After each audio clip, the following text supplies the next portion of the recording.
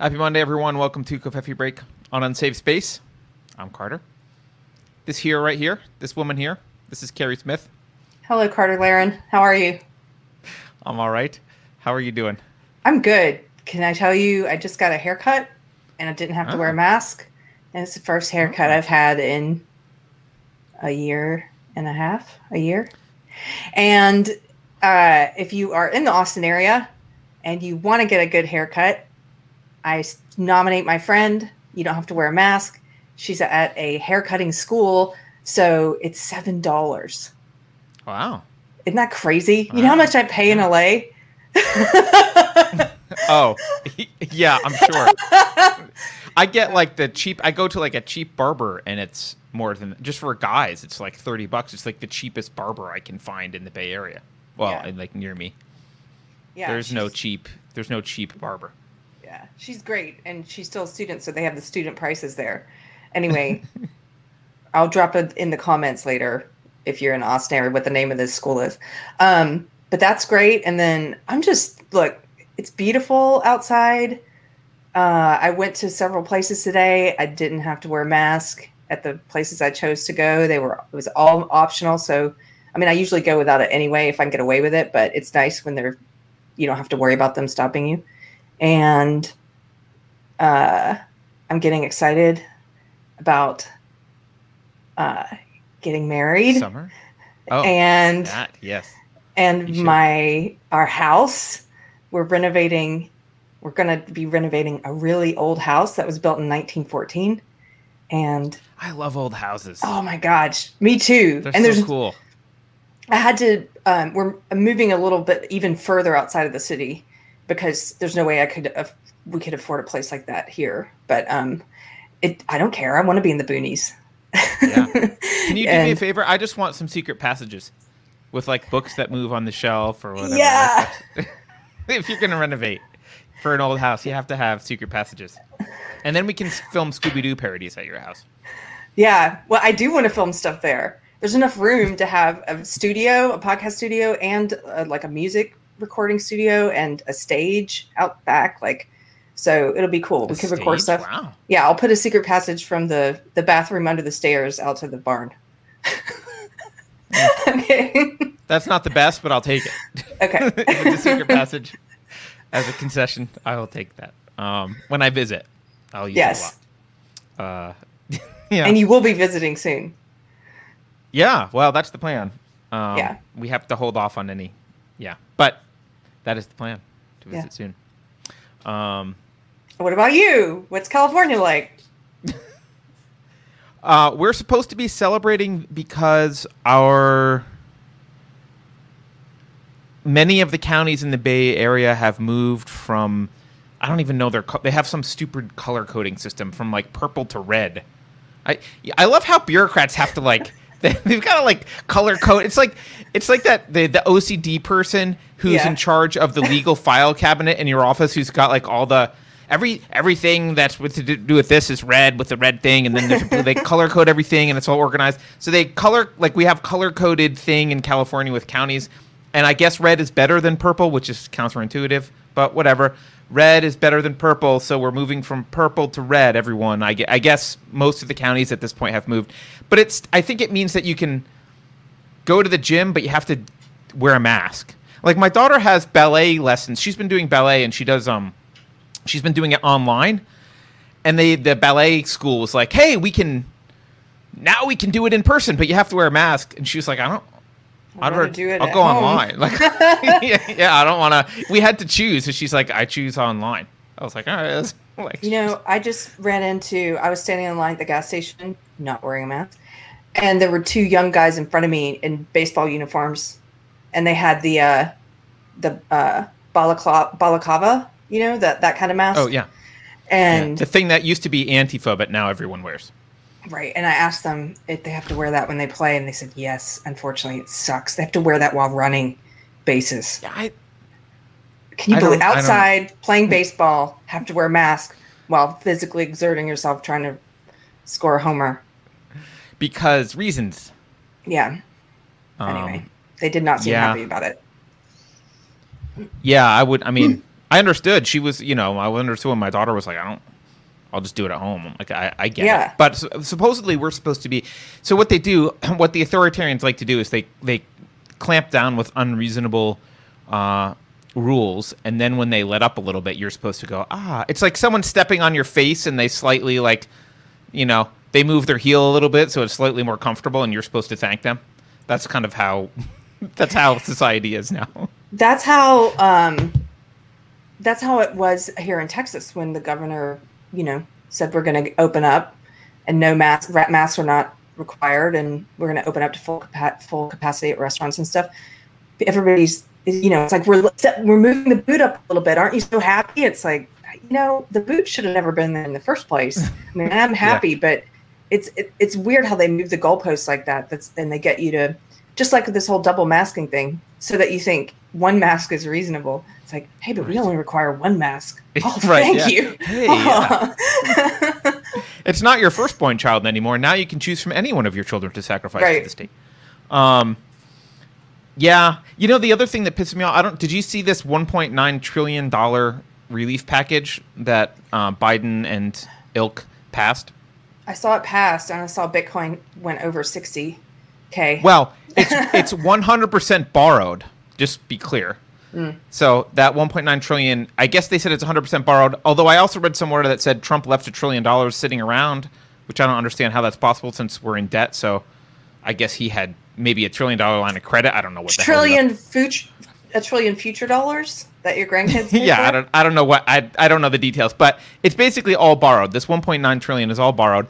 And I saw Ron DeSantis, who's the governor of Florida, complain about this, and it's I think it's a valid complaint. There's like hundreds of millions of dollars of this are going to states that hurt themselves through locking down, right? So like it's a wealth transfer from states like Florida and Georgia, who like kept their economies going as much as they could, to states like New York, who threw seniors and old folks' homes and shut their economies down. They're subsidizing bad decisions, which is, I guess, a common practice in government. But yeah, that makes me so angry. Yeah, I mean, and the whole point of America was like 50 little experiments, and one works, one doesn't. You like one better than the other, you move. But we've moved into this idea of America as like, well, the federal government is the big powerful thing, and they just tax everyone and then distribute the money. There's no difference between Florida and New York if they can just tax them both and then distribute them however they want. Yeah. Your experiment worked and New York's experiment failed. Well, we're going to take some of your money now and give it to the failed. Yeah. And it's a moral hazard also, because what you want, I mean, you and I have, we agree on the moral principles of the mask mandates aside, right? Just put that aside for a second. Just practically, if you're a state, you should be weighing carefully locking down and the cost of locking down versus the benefits of locking down. This should be a thought process you should be having. Like, well, look, we could do this, but it's going to cost us that, and blah blah blah. It's like what they did with Wall Street. As soon as you remove the consequences of bad decisions, then you open up the floodgates for bad decisions constantly. Like, if there are no downsides to shutting down your economy because the feds are going to print a bunch of money and mail it off to your state because you screwed it up, then who cares? You don't longer have to make those decisions. Politicians don't get punished for making bad decisions because the public doesn't notice where the money's coming from or what's going on. They just like, oh, things aren't as bad as they would have been, so oh well, everything's fine. But it's just like what they did with Wall Street for the financial crisis, right? Wall Street places all these bets, and when they pay off, they keep the money. And when they don't go well, the government rushes in to socialize their losses and pay for it, and that creates horrible actors on Wall Street. Like that's how you breed horrible actors, and that's what they're doing to the states with this COVID crap. They're breeding Gretchens. What's a good analogy people can think of, like in a personal, like if you have two kids and you give them a sum of money, like $100, and one kid goes and gambles it and loses it, and the other kid puts it in a savings account and makes a little bit of money on it, or puts it in Bitcoin and makes a little bit of money, and then telling that kid, who thought ahead. Hey, we're going to take some of that and give it to your sibling. Right. Because they gambled theirs. Right. Right. Actually, the analogy that I was thinking about beforehand, which is a little bit harsh, but I don't like politicians. So here we go. Like, I think of it as like if you're breeding dogs and you breed a bunch of dogs and for generations, and you always select the dogs for breeding that bite people. Like, I'm going to select biting dogs. And then like several generations later, a stranger comes onto your property and your dog mauls it. You're not allowed to be surprised at that point. Like, you've created an environment. You've created those dogs. And like, that's what you do with people over generations and politicians and states and like societies when you say, okay, well, we're going to incentivize bad behavior. We're going to disincentivize good behavior. We're going to make them as equivalent as possible. Like, you're just encouraging generation after generation of people to make bad decisions. And then you're not allowed to be surprised when later on they make really horrible decisions. Yeah. Because you bred it. You bred horrible decisions. That's what you did. I got into, there's a local news station in Austin. It's like KUVE or KVUE. I can never remember. They publish a lot of woke stuff. You know, it's Austin. And sometimes I like to go in the comments there. I also love to go in the comments on the ACLU's post because they're increasingly ridiculous. By the way, just really quickly, have they changed Austin's slogan to keep Austin woke yet? Because I'm expecting that will be soon. No, okay. Not yet. But somebody was saying, some woke leftist, I guess, they were taunting some other people in the comments, and they said, you know, get used to it. Texas is turning blue. Get used to it. We've got so many people moving here from California now. Get used to it. And I said, yeah, isn't that weird that they're moving here? They're moving here because California has become unlivable and is very expensive and is not as safe as it used to be. And you pay a lot in taxes, and you know, they're moving here because Texas is better. But then they want to. Then they want to change Texas. Interesting. Doesn't make any sense, really, does it? No. Yeah. I don't. I'm not entirely.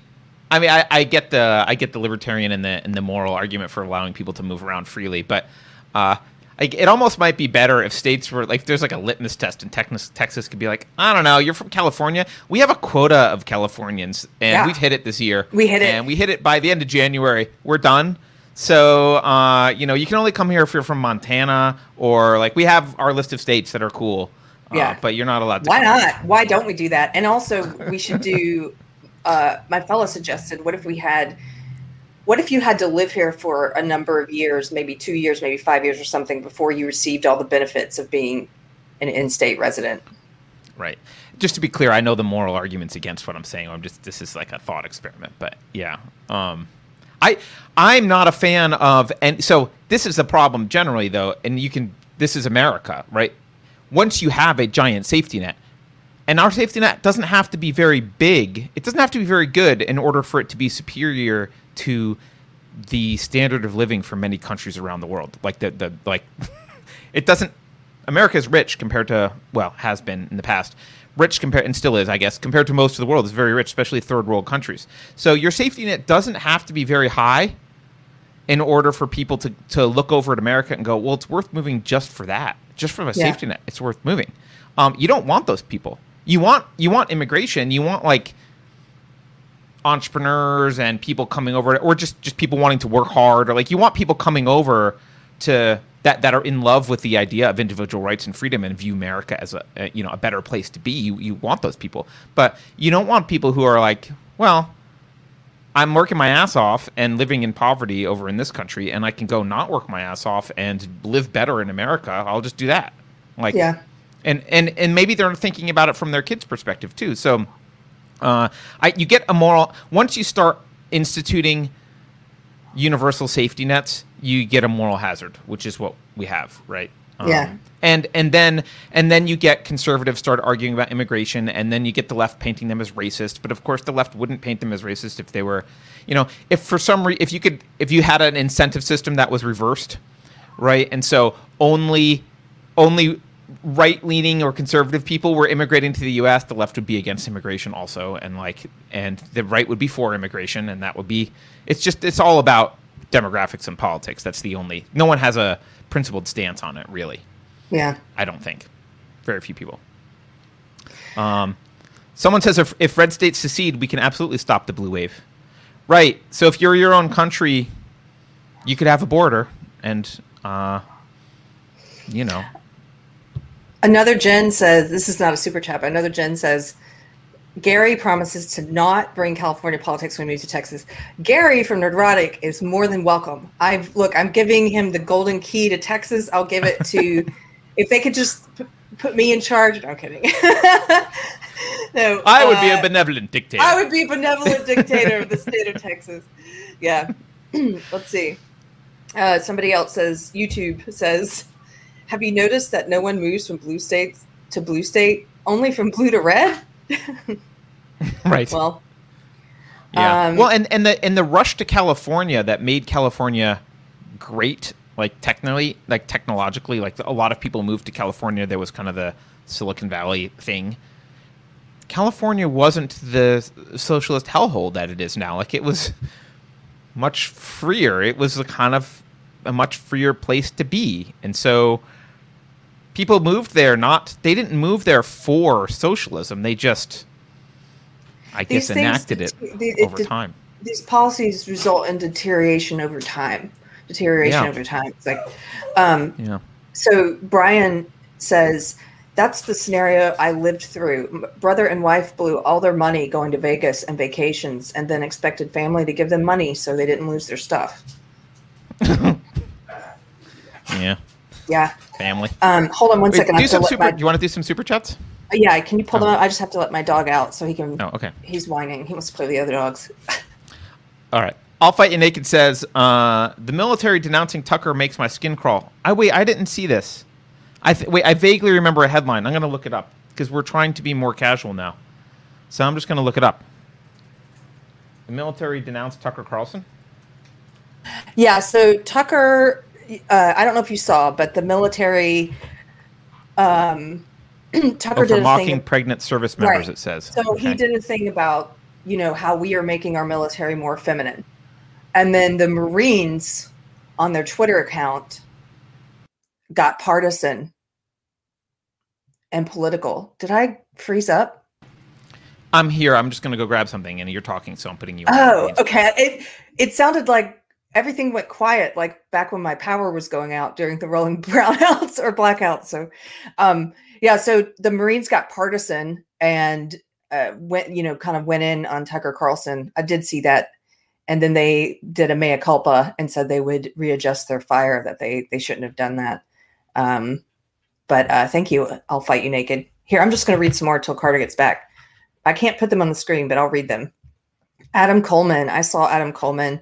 Thank you, Adam. He said, I've come to the realization that the government has been designed to subsidize bad behavior for the appearance of doing something.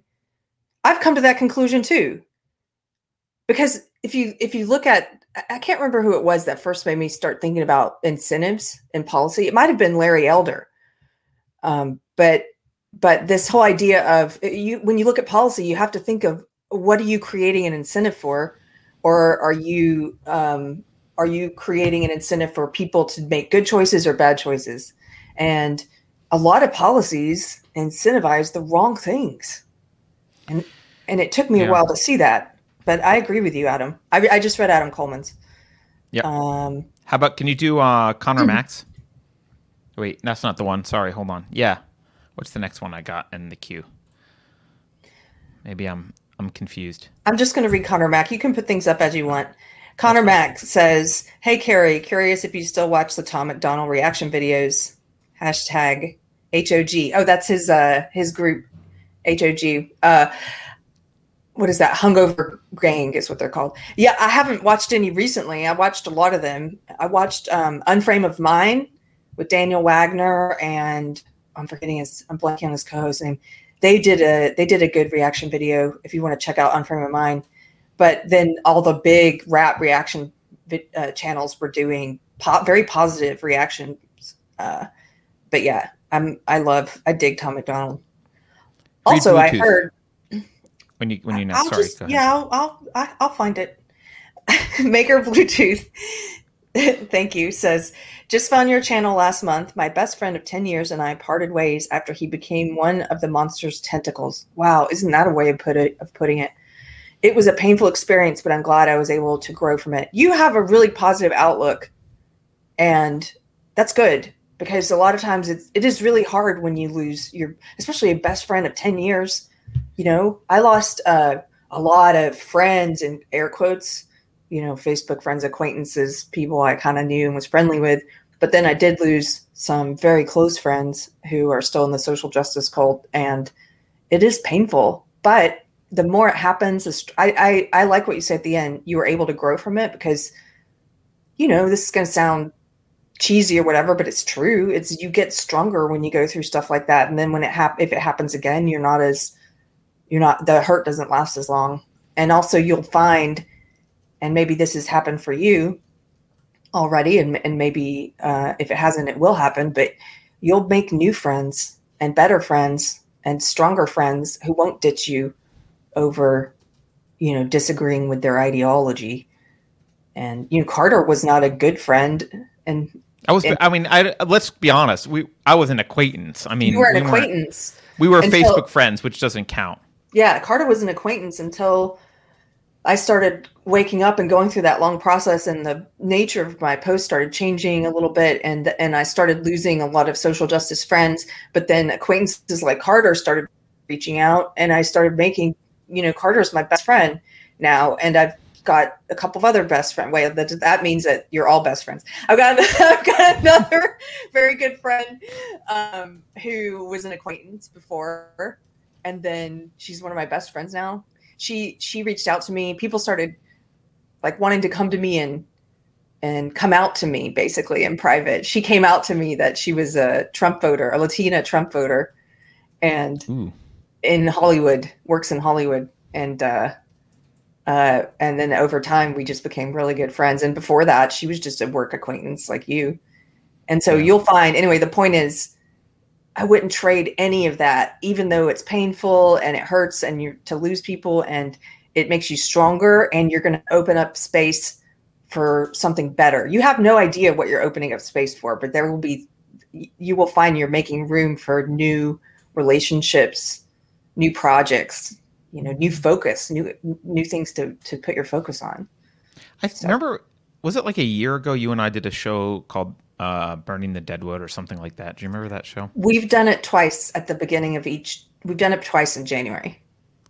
Oh, okay. We do it every year, but we didn't do it this year, I guess. We did. We did? Yeah. God, I'm so old. I'm just forgetting we did it. Okay. Oh, no, we didn't. We did it last year and the year before. Yeah. Wow, I'm losing track of time. Gaslighting me. God damn it. Yeah. I really like that concept, and it's something that changed. It made me so much happier in life. I mean, it's painful to do when you first start doing it. But if you really have a zest for life, if you really love your life and you want to make the most of it, one of the things that you realize is you're here on Earth for a limited number of hours. Like you have a limited number of times your heart is going to beat, and then it's going to stop. And there are 7-something billion people on the planet.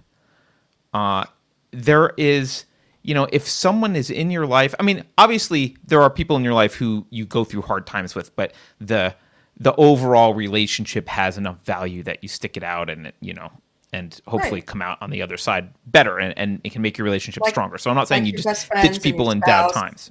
Yeah. Right. But if there is someone in your life who, it's been years and they are not really changing, and all they're doing is dragging you down or preventing you from moving forward or causing anxiety or suffering or whatever, I think a lot of people, out of obligation, they feel some obligation to this concept of a relationship, and they stick with it. And I don't think that's healthy. I think you're much happier if you can realize, like, oh, you know what? Yes, I was friends with this one for a long time, but things have changed. We're no longer on the same path at all, and this person's involvement in my life is basically just pain at this point. I don't see it changing anytime in the future. There's not, you don't have to be a jerk to them. You don't have to tell them off, but dialing down your amount of time to 0 that you spend with them frees you up to spend time with the people in your life there are people in your life who will challenge you, make you better.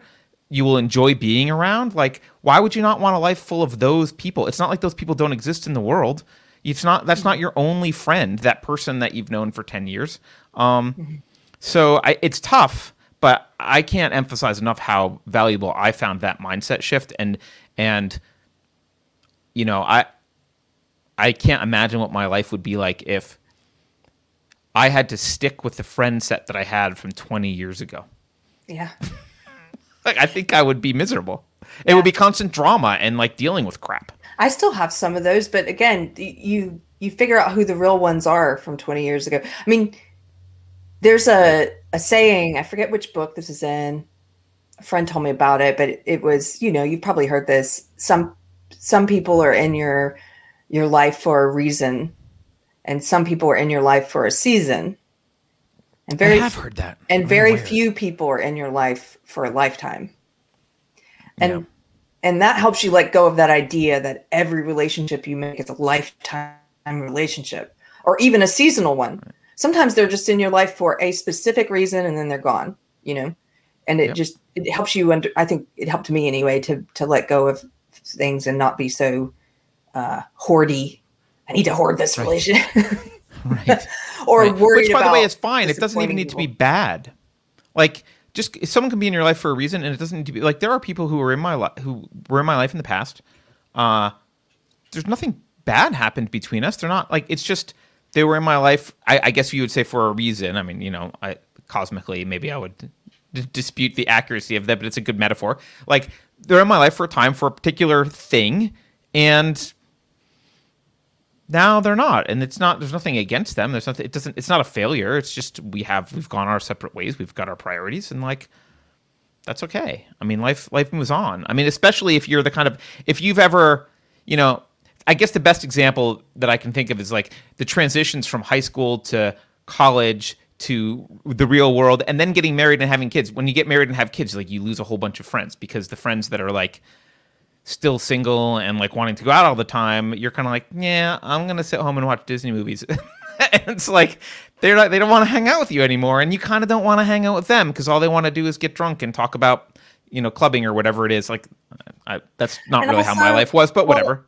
Also, with any kind of large lifestyle change, if you leave an ideology like I did, like social justice ideology, that's a big lifestyle change. You're necessarily going to lose. Of course, you might retain one or two, but you're going to lose most of those social justice people because you have an entirely different worldview now, and also because their belief system encourages them to cut contact with you.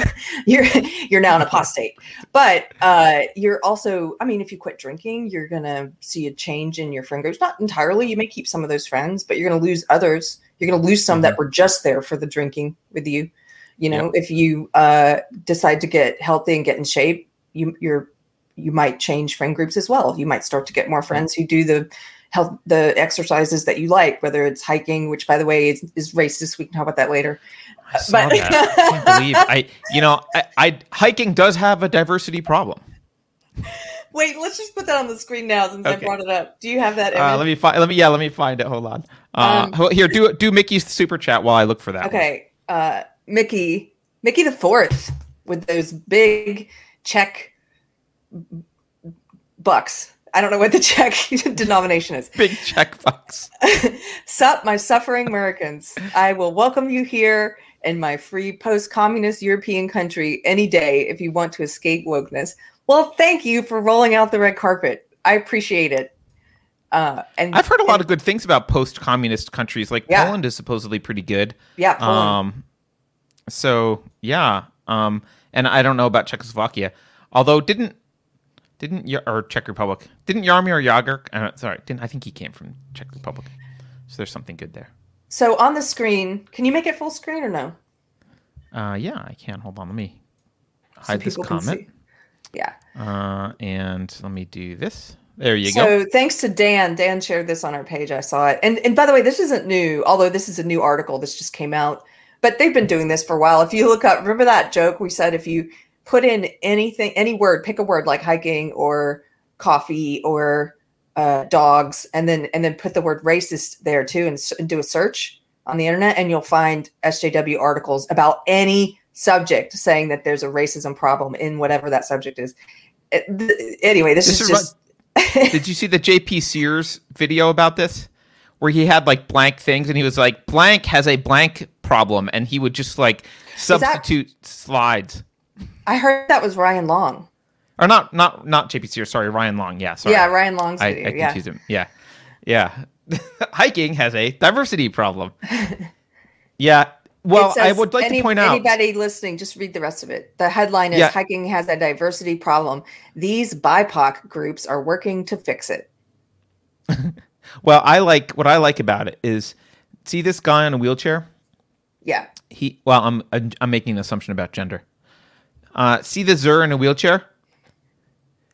I think this is proof that nature is a bigot, because I don't think there's not a lot of naturally occurring wheelchair accessible mountains and other features of nature. So I think we could just replace this with nature has a racist, no, not a racism. What would it be? Nature has an ableist problem. That's the article I want to see. Well, it's interesting that they throw the handicapped person in there, and somebody commented when I shared this. Someone said, "Why are they always grouping those of us who are, people of color? Is it on purpose that they're putting us in with disabled people as well?" And in a way, I'm like, that's very kind of perceptive, because in a way it is, this ideology does want you, if you're a person of color, to adopt the mindset that you're perpetually put upon and disabled and can't do certain things and need special assistance. And right. Well, that's why they use the word privilege for the white cis males, right? Because they're privileged and everyone else relative to them is disabled somehow by some virtue of something, right? Yeah. You're right. This morning, I heard this on NPR. I can't believe San Francisco's. I think it was the mayor of San Francisco was saying this. I forget who. Someone in San Francisco. So let's put our COVID vaccination feelings aside. A lot of people want COVID vaccines, and they are in short supply. So they are They were first rolling them out to individuals that are in high-risk categories, obviously, like old people or whatever. And they were supposed to then roll them out to people, I guess at the next tier they were going to roll them out to is people with like pre-existing, like I think under 60, but with pre-existing conditions or two or more, like, severe obesity plus blah, blah, blah, or whatever, right? But San Francisco, there's a whole category of people that they've decided should have access to the vaccine that are, I swear I'm not kidding. They said people who identify as deaf and people who identify as having mental illnesses or mental issues. So all the people with the stuff on their Twitter profiles that are like, I have bipolar disorder, I have anxiety. They're now getting prioritized for the vaccine because they self-identify as having some issue, which means that I'm not a doctor, but I think is unrelated to your susceptibility to COVID. Right, and that also means that if you're a narcissist, if you have NPD, which would be funny if you admit that, but if you have it, that means that narcissists are jumping the line. Yeah, exactly, they are. Yeah. Psychopaths and narcissists. You have a special VIP line. Ted Bundy, step right ahead. I mean, sociopaths, come on in. Let's make sure you get that first. Yeah. I don't know. The whole thing is just funny to me. That they're admitting it is also just funny to me. There was also a thing over in Oakland. I saw there was a post going around Twitter. I guess it was Twitter or somewhere. No, it was shit. I forget. It doesn't matter. I don't remember where I saw it. A bunch of people were getting a bunch of white people were being chastised for driving to the wrong vaccination sites and stealing. They're getting vaccinated in areas that were designed for people of color to get vaccinated in, and that therefore they're stealing vaccines from the communities of color, and they should sit down and wait their turn.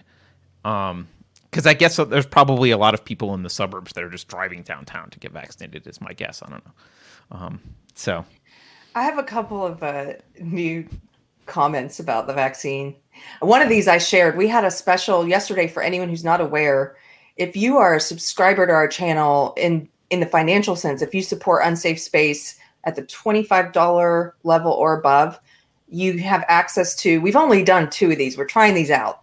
And who knows what will happen. If people enjoy them, we'll keep doing them. If they don't, we'll stop. But we do these things. We've done a second one now yesterday called a speakeasy, where we just do a video hangout session, kind of like book club, but it's private just for donors, and we just hang out and chat. So anyway, I shared this with that group yesterday, so they've already heard this, but I happened to be somewhere on Saturday where there was a table next to me. I was sitting there reading a book, and there was a table next to me. We were outside, and I heard them talking in hushed tones about the vaccine. And they were all basically like, we don't want to take it. And this guy's like, I don't want to take that. Anything that it hasn't been tested for more than a year. We don't know the long-term side effects of a vaccine that hasn't been around for more than a year. And it's RNA also. I don't want an RNA. I don't know enough about that. It's not like the vaccines. Well, RNA vaccines are brand new, so there can't possibly be longitudinal studies on RNA vaccines. Correct.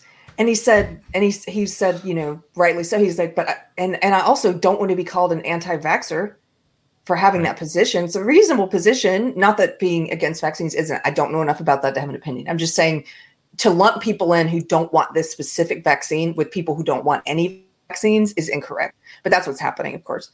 But they were kind of criticizing the vaccine and this new vaccine culture that's developing, and they were doing so in hushed tones. And I got up and I walked over and I was like, "Excuse me, the vaccine police." And they were like, it was even though that's absurd, they stopped for a second. It was like, what? It's like, no, I'm just kidding. Really. You got them though, right? There was a moment. There was a moment where they were like, "Who's this person?" And then we all started laughing. Too bad you didn't have gloves and a mask. I should have been putting on a glove, like with a little vaccine needle. Police. Yeah. A badge. But I mean, there are people who believe there should be vaccine police, basically. Yeah. Here's what I'm worried about. Here's another thought about it. I might be traveling internationally in a year. I have a year. And I don't know what they're going to be requiring to do that. Well, so actually the vaccine might be a problem. So I can tell you this because my wife travels to China. She can't get the vaccine. I don't know if she will. It doesn't matter. Because she will have the antibodies in her blood, and they won't let her in China. Interesting. I hope that holds true for other countries. I don't know if that'll hold true for European countries, though. What do you think? I don't know. But, I mean, there's a lot of nuance here because right now a lot of people are still just looking for antibodies, and they're like, okay, well, you can't be in. And if you've got the vaccine, you have antibodies. Well, I do not want to get it. And I was thinking, do you think there's like a black market for fake vaccine passports? There will be. There will be. Absolutely, right? There will be. Yeah. Yeah. I mean, not for me. If a person were doing this, I'm asking for them. For me. I'm just looking out for you guys in the comments. Anyway.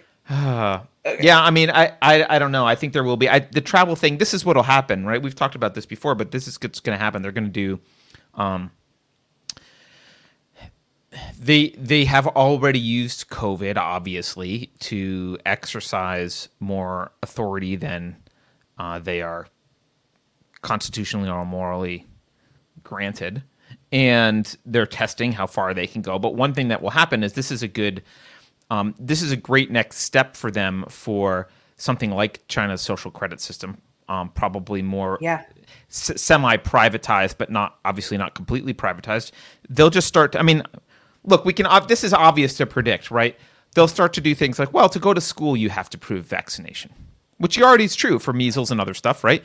So if we go to school, you're going to have to do that. They'll probably start doing it on devices. I've already seen schools like have an app on the device or whatever. So you're going to have to start proving vaccination to that. And then they're going to, well, to travel, to get on planes, you're going to have to do that. Well, to use certain public transportation, you'll have to, like, certain employers are I've already heard of, are requiring it. Yep. Of their employees. It'll metastasize to everything. Let me ask you this. Yeah. By the way, I was just looking in the chat and people were saying, yeah, they think there will be black markets. And then somebody said fake certificates already exist. So here's my question. Hook me up with the fake certificates guy, whoever said that. Oh, Mina Vanderlee says, Carrie, you spilled the beans. Loose lips. Sorry. Anyway, do you think that there will be lawsuits from people who were forced to get the vaccine by their employer or otherwise? There will be lawsuits. The question is who will win. I don't know. Right. But yeah, I mean, that's kind of a softball question, right? Because there's lawsuits about everything. Okay. The question, like, will they go anywhere? I don't know if they'll go anywhere. I mean, they might not. Because you're choosing. Yeah, a judge will say it's weird, right? Because they're all about free association when it's their cause, but not about free association when it's not their cause. So if an employer were to say, I want to pay you less than a minimum wage, would you like it? And you're not allowed to say yes. But if an employer, so the judge will rule that's illegal. But if you're allowed, but if the employer says, well, I don't want you to work here until you have a vaccine, suddenly that might be something that the judge would completely uphold. And, you know, there's also a problem of like HIPAA requirements, right? Because there's also laws about employers aren't supposed to know what your medical conditions are. There's exceptions, I think, for like if you work in schools or whatever. I think you probably are required to be vaccinated, just like the students are for various things. So you'll see teachers will absolutely be required to be vaccinated. But for private companies, I don't know, maybe it will be a privacy concern. Like maybe they're not allowed access to that information. Yeah. But you know what? They can always set up a culture of vaccination, and they'll get 90% of the people to comply. They'll have, you know, in the lunchroom, they'll be like, come get your vaccination, blah, blah, blah, blah, blah. Like, you know, they can do that, but you can't really stop them from that. Speaking of the culture of vaccination, did you see Joe Biden made an announcement where he said everybody needs to do their part and get vaccinated. And if we all do this, we might be able to let you know if you can celebrate the 4th of July, but only at your house with a small group of people and not with a large group of people. But we might let you do that, and stay tuned. We'll let you know what you can and can't do for the 4th of July, but better get those vaccines. So, because then the reward will be that we might let you have a small gathering in your backyard. Can we just pause on the irony of this for a moment? The government will tell you what you can and can't do on the day where you're supposed to celebrate the establishment of a government that has no right to tell you what you can and can't do. Like, yes. The whole Constitution is about the people telling the government what the government can and can't do. Like, not the other way around. Keith pointed this out. Like, the irony of not only the government saying that, but saying that about the celebration of the 4th of July is, it's so dripping with irony. I just don't know. With a straight face. Yeah. We'll let you know if you can celebrate your freedom or not. That's right. Yeah. You can celebrate not having to listen to us. We'll let you know if you can and how you can. You can celebrate your freedom from us. I don't think that's how that works. Yeah. But yeah, and someone just said in chat they can try. Obviously, no one's gonna. I mean, the people who love celebrating the 4th of July are exactly the people who are going to give Biden the finger to that kind of a statement, right? Yeah. Other than people who just like fireworks and hot dogs. Like, I'm going to be doing whatever I want on the 4th of July, just like every other day. Mr. Biden, President Biden. But thank you Puppet Biden. Thank you for thinking that I somehow care what your opinion is. Missy says maybe this Independence Day I'll host a mask burning. That's an awesome idea. Yes. Missy, that's an awesome idea. Missy, we should actually encourage mask burning parties on that day. Why not? You guys, this will be a thing now. If you want to do a mask burning on the 4th of July, please send us photos. That'd be fun. Yeah, let's talk about that. Okay. We should totally do something around that. I like that idea. Or some type of firecracker that is made from masks. Like a mask wrapped around tanite. Something like that. Yeah. Yeah. Elvac knows what I'm talking about. Something like that, Elvac. Speaking of masks and vaccines, I'll Fight You Naked says, I managed to vaccinate my mom and aunt by sending them videos for a couple years, but my brother has blocked me on Facebook. He and his wife are gone. I think he means vaccinate them against wokeness, not COVID. Oh, wow. Well, they may not always be gone. And I actually want to talk about, can we talk about the Sarah Silverman thing? I know we talked about it in the private speakeasy yesterday. Yeah. Can we, do you mind if we get caught up on a few super chats before we move on? Let me see what we got here. The next one I can put on screen is Pirate Tomsky. Do you want to read that one while I look through what else we have? Pirate Tomsky says, I'm not sure how they can make it a global thing, as there are some people who can't physically receive the vaccine. Yeah, I'm just worried that they're going to say, well, then those people can't travel internationally, not on this airline. Like we've seen the private airlines fall in line and say, you must wear a mask on our plane. So dumb. And you can take it off when you're snacking. But you can put it on to get on and then take it off. But so I think maybe I was just thinking, what happens if the private airlines start to say you have to be vaccinated to travel? Or they will. Or if individual countries start saying you have to be vaccinated to enter, or if the U.S. says you have to be vaccinated to come back, or, we have a friend, I won't say who, but we have a friend up in Canada, a friend of the show, who is probably going to need to come to the States for medical treatment. And, Canada's doing this vaccine passport thing now. Can you imagine being like, contemplating, is it worth it to go get this medical treatment that I need to also have to take this vaccine to get back into the country? This vaccine I don't want to take. This is a crazy police state world that we're living in. They don't even, just to be, I'm not totally clear on this. I don't think this is true, but I don't think they require vaccines for polio and crap to come in the country. Do they?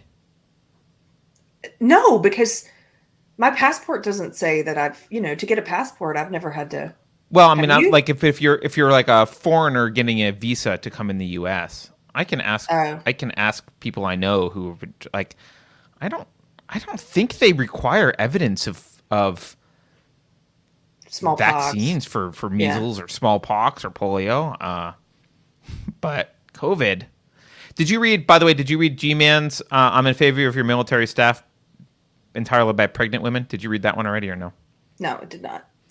G-Man says, I'm in favor of our military being staffed entirely by pregnant women. Once you give birth, you're out of there. Carrie, this is sarcasm, FYI. Thank you, G-Man. Just helping out, so Carrie knows. Hey, this is sarcasm. Mickey the Fourth says, Poland is going borderline socialist again. Their government is nationalizing stuff. Oh, crap. Well, go Czech Republic again. You've convinced me, Mickey. Azor says, I was having a good day until Carrie brought up hiking. If you're white, you need to do the work, which means don't go hiking. Not Kent. Zach Adamson says, D&D just added wheelchair accessible dungeons.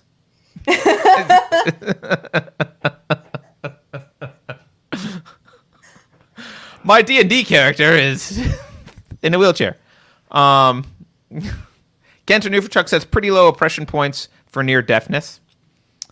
Michael W says, have faith, someday America will be post-communist too. Gotta go through the Michael comedy W., thing. you win for that one. That was good. Yeah, Pirate Tomsky says, I'm not sure how they can make it a global thing, we already read that. as there are some people who can't. Oh, physically receive. Yeah, you said that. Sorry. Super sticker from Roger Haynes. Okay, we're getting close to being caught up here. G-Man. I'm going to read G-Man. I'm tired of people being called anti-vaxxers or anti-maskers, etc. So am I, actually. Thank you for pointing that out. Making a personal decision not to participate is not the same as being anti. Thank you. Again, Yeah. if you're not trying to make that decision for others, thank you. Again. Yeah, that's That's a great point. Yeah.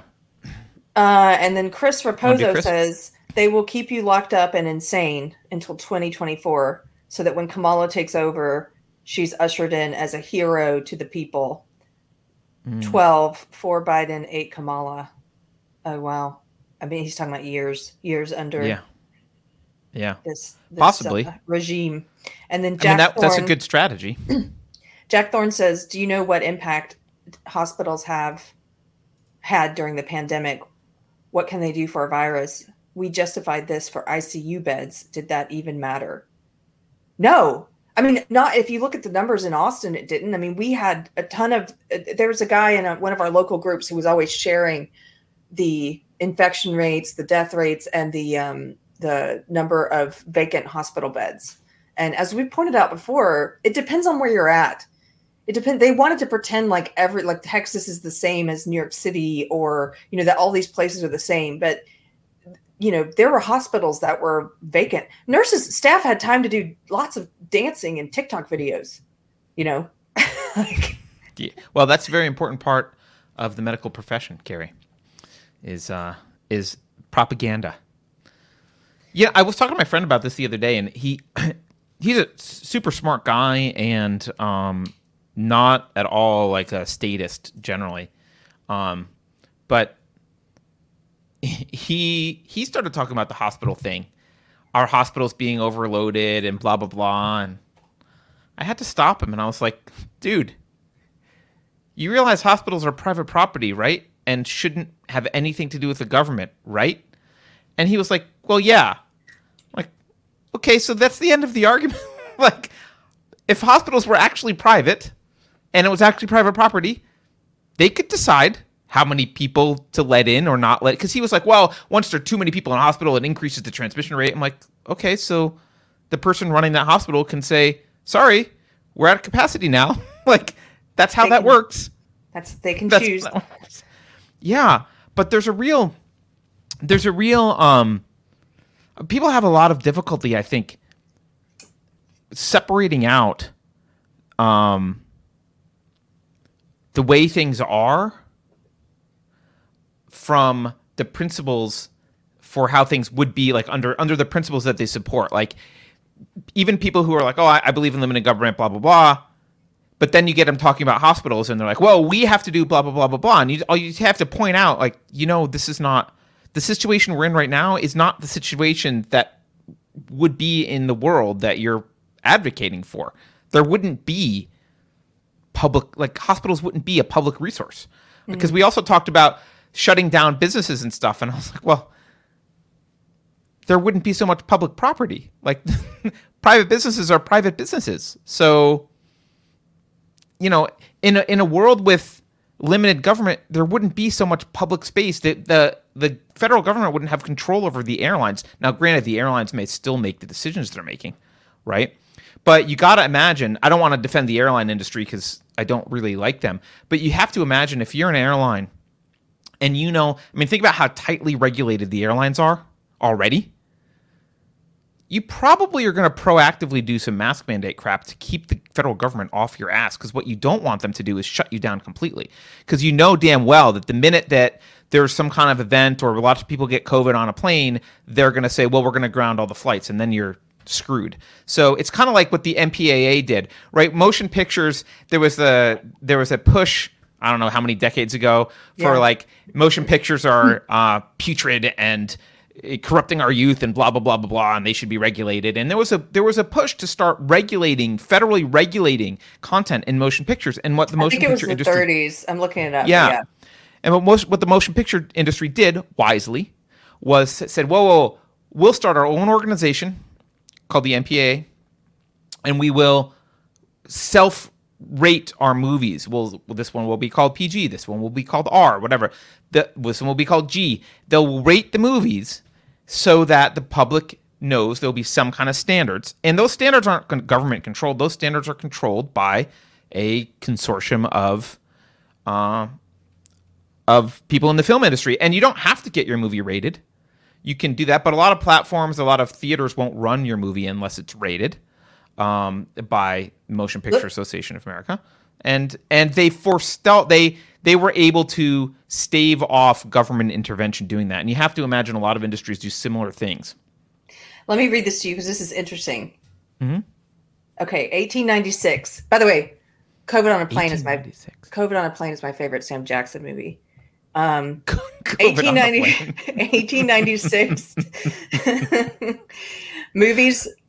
Movies arrive in the U.S. and soon attract large and enthusiastic audiences. Critics assail them, including Thomas Edison's landmark 1896 film The Kiss, as a threat to morality. 1907, Chicago enacts the first movie censorship law in America. Cities and states around the nation create local censorship boards. This is what makes you think of like local. We got our diversity, inclusion, equity boards. We got our COVID boards now. Cities and states around the nation create local censorship boards in the following years, resulting in a variety of different rules and standards.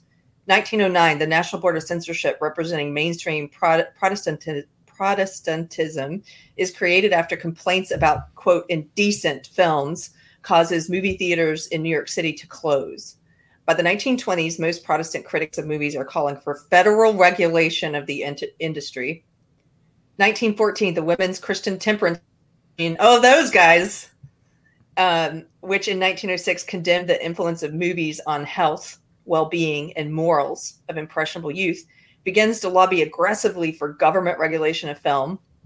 The WCTU claims that films are addictive and that they glorify war and violence, and they cause crime, delinquency, and immoral behavior. I didn't know this. 1914, Margaret Sanger is indicted under federal obscenity laws for her book, A Woman Rebel. After additional indictments and arrests, she flees to Europe to return later and open the first birth control clinic in New York.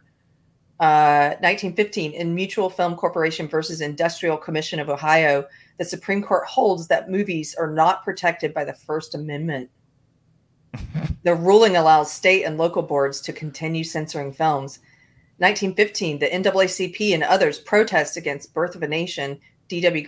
Griffith's film about the Civil War and Reconstruction, which incites riots in Ohio, Massachusetts, Pennsylvania, and Colorado. It will become the most banned film in U.S. history because of its controversial racial content. Okay, we're getting there. 1918, the Sedition Act and Espionage Act are passed, making it illegal for Americans to publicly criticize the United States government, the American flag, U.S. military, and the Constitution. 1919, the Supreme Court affirms the conviction of Eugene Debs for publicly opposing America's involvement in World War I. Over 10,000 suspected communists and anarchists are arrested in a series of raids conducted by Attorney General A. Mitchell Palmer and J. Edgar Hoover. And then here we go. 1922, the Motion Picture Producers and Distributors of America, later to become the Motion Picture Association of America, the MPAA, is formed, led by former Postmaster General William H. Hayes. And I'll scroll on down. There's a bunch of stuff in here about the Scopes Monkey trial, etc. Okay, so in 1930, it was the 30s, the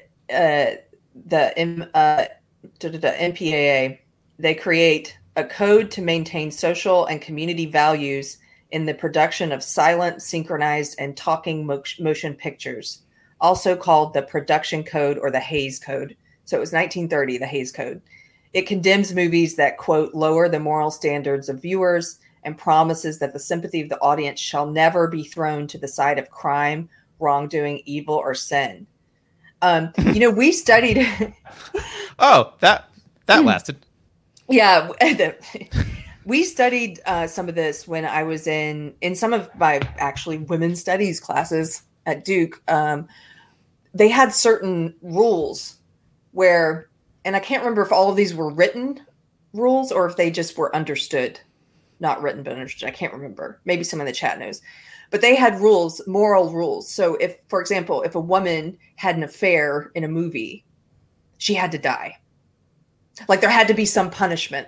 She had to die, or she had to lose everything, or you couldn't have a woman, you know. So there were certain, they wanted to make sure that everything was teaching one sort of belief system, I guess. And you know, this is why when I look back, I say there's things that I got from looking at gender and race and everything. There's things I definitely got from it. I think that it's just replacing one moral code for another, though. They take everything too far. It's not enough to say, let's look back at history and look at how certain ideas about women's sexuality were enforced through culture. Then they say, and now we want to enforce this thing through culture. You know, they're like, look at those fundamentalists, you know, hold my beer. You know, but, I what I'm getting out of this, you reading that, is it's a reminder that America fell off of the individualism wagon pretty quickly. Like 100 years ago, there were censorship boards. Like, like right? This isn't, when people are saying like, what happened to our country? When did this happen? Sometimes the answer is like, what are you talking about? I know we said we weren't about that, but we kind of were always about that. Or, you know, for a very long time, we've been about that. It's just, it changed hands, as you're saying, right? As the women's temperance movement, it was the progressive Christian temperance Protestant people, and now it's the social justice warriors. But yeah, and can you imagine the Supreme Court was okay with some of this stuff, right? Like, yeah. Hey, movies don't count, right? They passed the Sedition Act. Like, you can't criticize World War I, our involvement in a war. I mean, I guess there's some silver lining, or maybe some hope in some of this. Yes. We're not that bad today. At least everyone looks today and goes, well, clearly you can criticize U.S. involvement in war, just not COVID. Right. Just not COVID. We've been through this before, basically, is what you're saying. Cycles. Yeah. Hey, by the way, we should plug, we didn't at the top of the show, book club. We're reading The Fourth Turning, which is all about cycles throughout history and they wrote this book in 1997. It's about, they predicted a lot of the things that are happening right now in what they would call the fourth turning, these cycles that happen. And we're going to be discussing this live, if you guys want to join, on Sunday, March 28th at 2 p.m. Texas time. If you want to get more info, go to unsafespace.com, the book club page, and you can join. It's free to join and participate in our book club. And we have a lot of fun doing it. So I hope you'll, and this book is one of the best, I think it offers you one of the best ways of looking at everything that's happening now, I think, because it gives you a pattern. I admit I still haven't started it. I'm a little bit ashamed, but I still haven't. We already read that super chat, by the way. Which one? Jack Thorne. The Chavez? No, we haven't read that yet. Chavez says, Anna Garner is an attorney with a bachelor's in biology who is defending a corrections officer fighting mandatory vaccines in the workplace. Well, that's awesome. Cool. We'll look up Anna Garner. Yeah. Cheeky Mayor says, I've been watching older videos. On a more casual upcoming one, I would love to hear more about Carter's NAP parenting. Cool. What's NAP parenting? Non-aggression principle is what she means. Okay. I never really called it non-aggression principle parenting. I just peaceful parenting or whatever. But my goal with, I'll just really quickly say my goal with parenting is, and I know a lot of parents disagree with this, so you don't have to yell at me. My goal with parenting is to teach, one of my goals is to teach children that their own judgment is what they need to rely on, and to teach them to use that judgment to come to moral conclusions about things that are correct. So I don't like saying, because I told you so, for example. I don't like doing a lot of punishment. I'm completely opposed. By the way, I'm opposed to spanking for a bunch of reasons, but not the least of which is it actually doesn't work. It's been proven. There's zero evidence that spanking works. So it's just a wives' tale that it matters.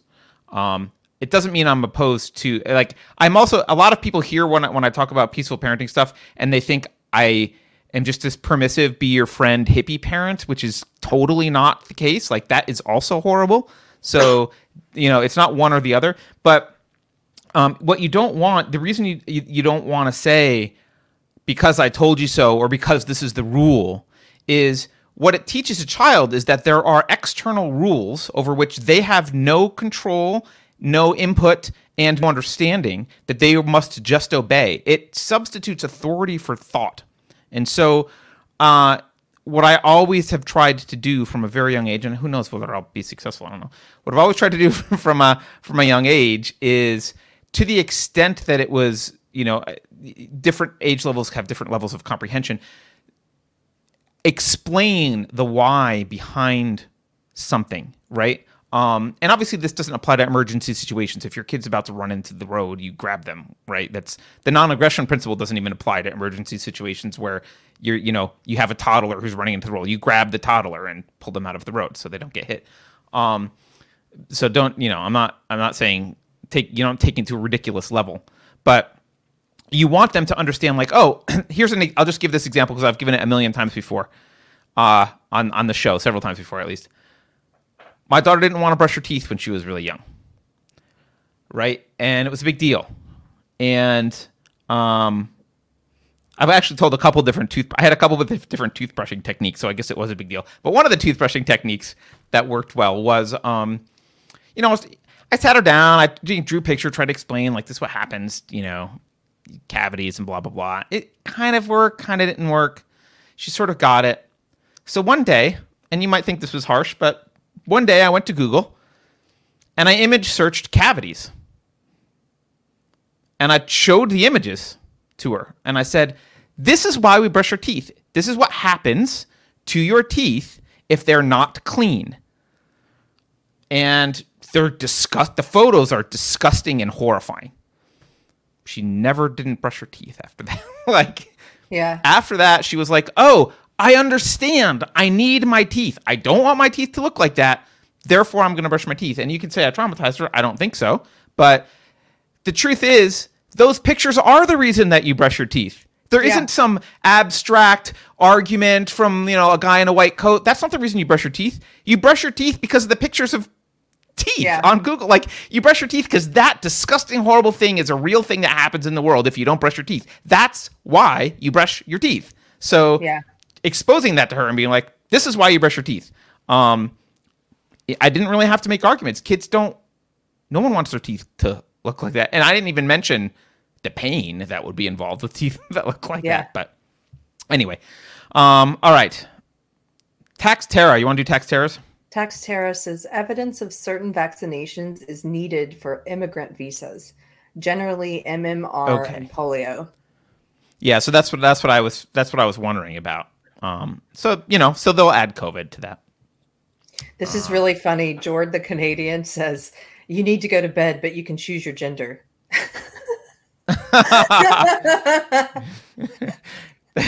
You need to go to bed, but you can choose your gender. Yeah, we never had a gender choice discussion. Oh, what? That's not a choosable thing.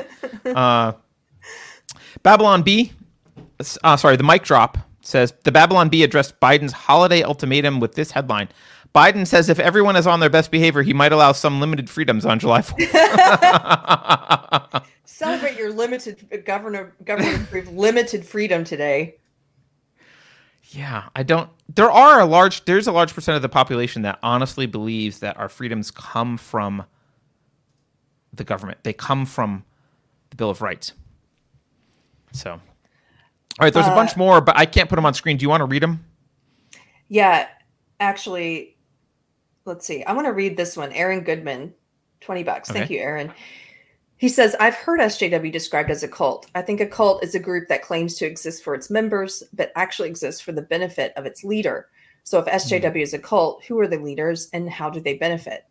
That's a great question. And actually, we did a video. It's one of our first videos, and it's called SJW is a Cult. We did 2 of them where we went through cult characteristics, and SJW fits a lot of them. but with some notable exceptions. And one of those is it doesn't have a charismatic leader. There are people who can you pull up the cult characteristics checklist? Because I want to. Usually, I just refer to it by memory, but it would be great if we could we haven't looked at it in a while. These are some of the ones I remember that it fits. It discourages you from asking questions or from being curious about things. And obviously from disagreeing with any of the tenets of the belief system. And I mean, that's put it on screen. Yeah, here? Let's put it on screen. That's a very big one, is it keeps you from questioning it at all. Another big one is, before I look at the list, I'll just from memory, another big one is that it encourages you to cut off contact with people who are not believers. And if you're a believer who defects, they have names for you. I mean, they basically think of you as an apostate or a heretic. You know, if you leave, it's like the worst. It's like worse than never having been there. Yeah. Right. Leaving is a greater sin than right. Not showing up. Here, put the list up. Let's look at it, because this will be interesting. We haven't done this in a while. Okay, the group displays excessively zealous and unquestioning commitment to its leader, and whether he's alive or dead, regards his belief system, ideology, and practices as the truth of law. Now, this is one of those notable exceptions: is there is no one charismatic leader. It's unique in that way. The group does display excessively zealous and unquestioning commitment to the belief system, to the ideology, and believes in it as truth. Right? That's true. One of the ways you can think of it is, and I actually think this makes it harder to combat it, that it makes it harder for people to conceptualize it as a cult, because there's not that one leader they can point to and say, you know, where's the David Koresh? Where's the Jim Jones? You know, where's the L. Ron Hubbard? You know, there's not that one guy that can point to, and that makes it harder to combat. But there are our friend Gracie West, who is a former social justice warrior like myself. She was also in it for decades, and she has a channel called Embarrassing Mom. We've done an interview with her as well about what makes it like a cult.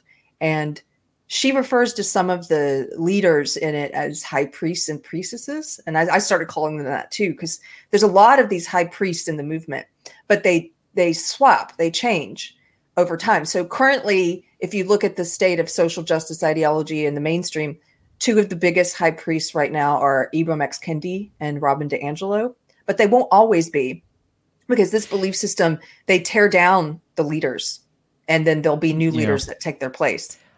I kind of do view this as like, this is the cult this is how a cult will be defined, as like a monarchy cult, but there's also like a more representative cult, kind of like the Reign of Terror, right? There's also the kind of cult where there's a bunch of representatives and they're fighting over power, or there's like some that are in power at some point and they get unseated at some point, and then there's a different group, and like, so it's kind of just like the leader is, that analogy works if it's like a monarchy type cult, but I think there can be a cult where it's not a monarchy, it's more of a representative cult, and there's a body of representatives. Yes.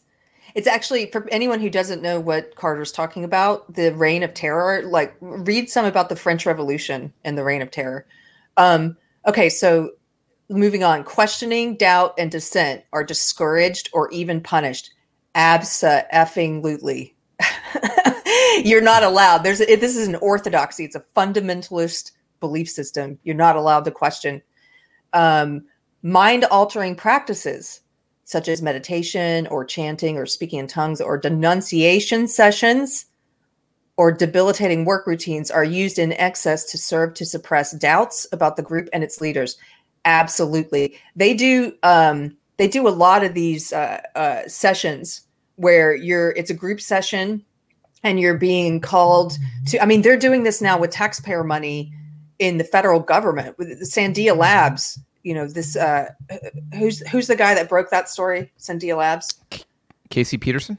Casey Peterson, the employee who was the whistleblower there. They were isolating the white male employees and making them do these trainings, these diversity, inclusion, equity trainings, where they basically are talking to them about how they need to overcome their white privilege and their toxic masculinity, and If you don't think that these function like brainwashing, I don't think you.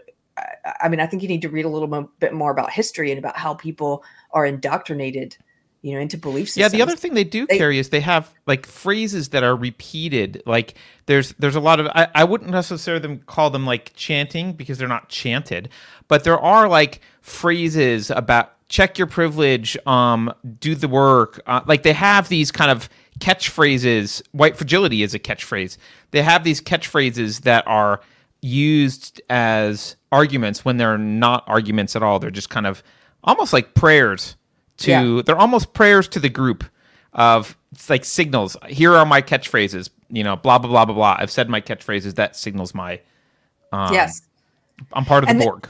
And they make them do these confessionals where, as a result of these trainings, like at the Sandia Labs example, they would make them write these apologies on behalf of white men to write apologies to groups of people, to women and to people of color.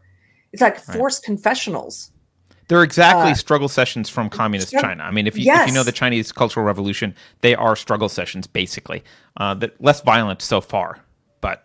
They're total struggle sessions.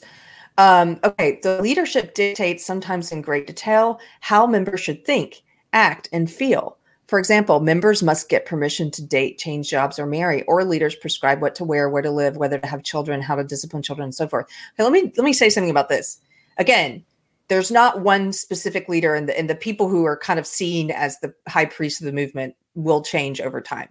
But they absolutely, within this belief system, try to give advice on how you should think, of course, how you should act. They teach you to, in terms of acting and behaving in the world, how you behave. They tell you that you must treat people differently on the basis of race and sex. That when you meet a person, you're doing a catalog of what of their immutable characteristics, and now you got to treat them differently, not based on what race they are, what sex they are, what sexuality they are. That you have to become a racist and a sexist, basically. How to feel. They tell you that if you are a person who's in one of their so-called oppressor groups, that your emotions are a form of it's a way that you oppress others. And so they do things like mock white tears, male tears. I'm sure you guys have seen these phrases. Oh, that's your white tears. Oh, that's your male tears. They do at some of these workshops where white women pay lots of money to go and be told how they're racist. They tell them that they need to sit in their discomfort. And they basically mock any emotion that they have. And they also tell them that it's a form of manipulation that they're trying to oppress when they have emotion. So it definitely, they try to have control over what you feel. Then they say, look at this, permission to date, change jobs, etc. Okay, well, they don't say you can or can't do this, but they do a lot of opinion pieces lately about how where they try to call into question whether or not you should interracially date, because they say there's a power imbalance there because you guys are different races. And they also have started coming out pretty openly against interracial adoption. Don't you remember the whole also like don't sleep with Trump supporters thing? Like they had all these articles about don't date these people and totally. Oh yeah. Yeah. And articles about getting divorced because my husband might be a wrong thinker. Yeah. They also say, okay, leaders prescribe what to wear. I've seen countless articles. This is a big thing. This is where their cultural appropriation accusation comes in. I've seen articles where they say white women should not wear toe rings. White women should not wear saris.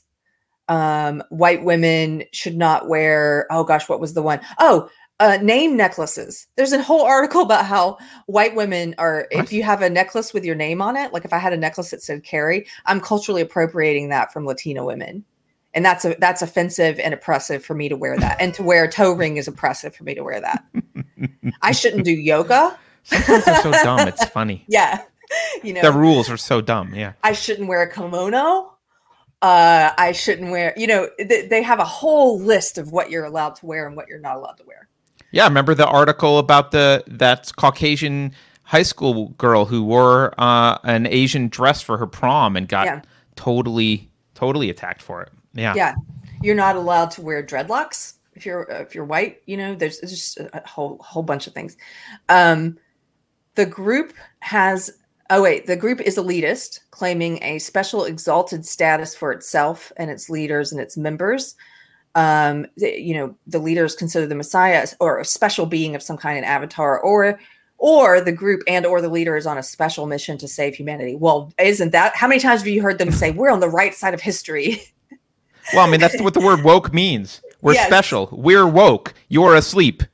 Yeah, we are that's special. What that means. We're here to save the world. We're here to, our tyranny is benevolent. Right. Which leads into the next one, right? It's similar to the next one. The group has a polarized us versus them mentality, which may cause conflict with the wider society. Come on. You think? I mean, you think if you're not woke, well, you must be a fascist. The leader is not accountable to any authorities, unlike, for example, teachers, military commanders, or ministers. Well, that one we're going to skip over because, again, there's not one. Well, leader. Actually, but that leader cabal isn't. Yeah. Right? That's kind of true. Those high priestesses aren't really accountable to any authorities. They can get other high priestesses and priestesses can turn on them and the group can change, but they are the leader is not held accountable. No one from the outside can criticize their behavior. Right? They can do whatever they want. They can say anything they want. It's never racist. It's never wrong. Everything they do is in the service of anti-racism or whatever. So because there are double standards, is my point. There's definitely double standards by which they are judged versus the average person would be judged. Yeah. The group teaches or implies that its supposedly exalted ends, okay, this absolutely applies, justify whatever means it deems necessary. This may result in members participating in behaviors or activities they would have considered reprehensible or unethical before joining the cult, i.e. lying to family or friends or collecting money for bogus charities. Let me tell you about this one. This is a big one. They get away with a lot of the stuff they get away with because they are telling you, hey, this belief system is about ending racism and sexism, guys.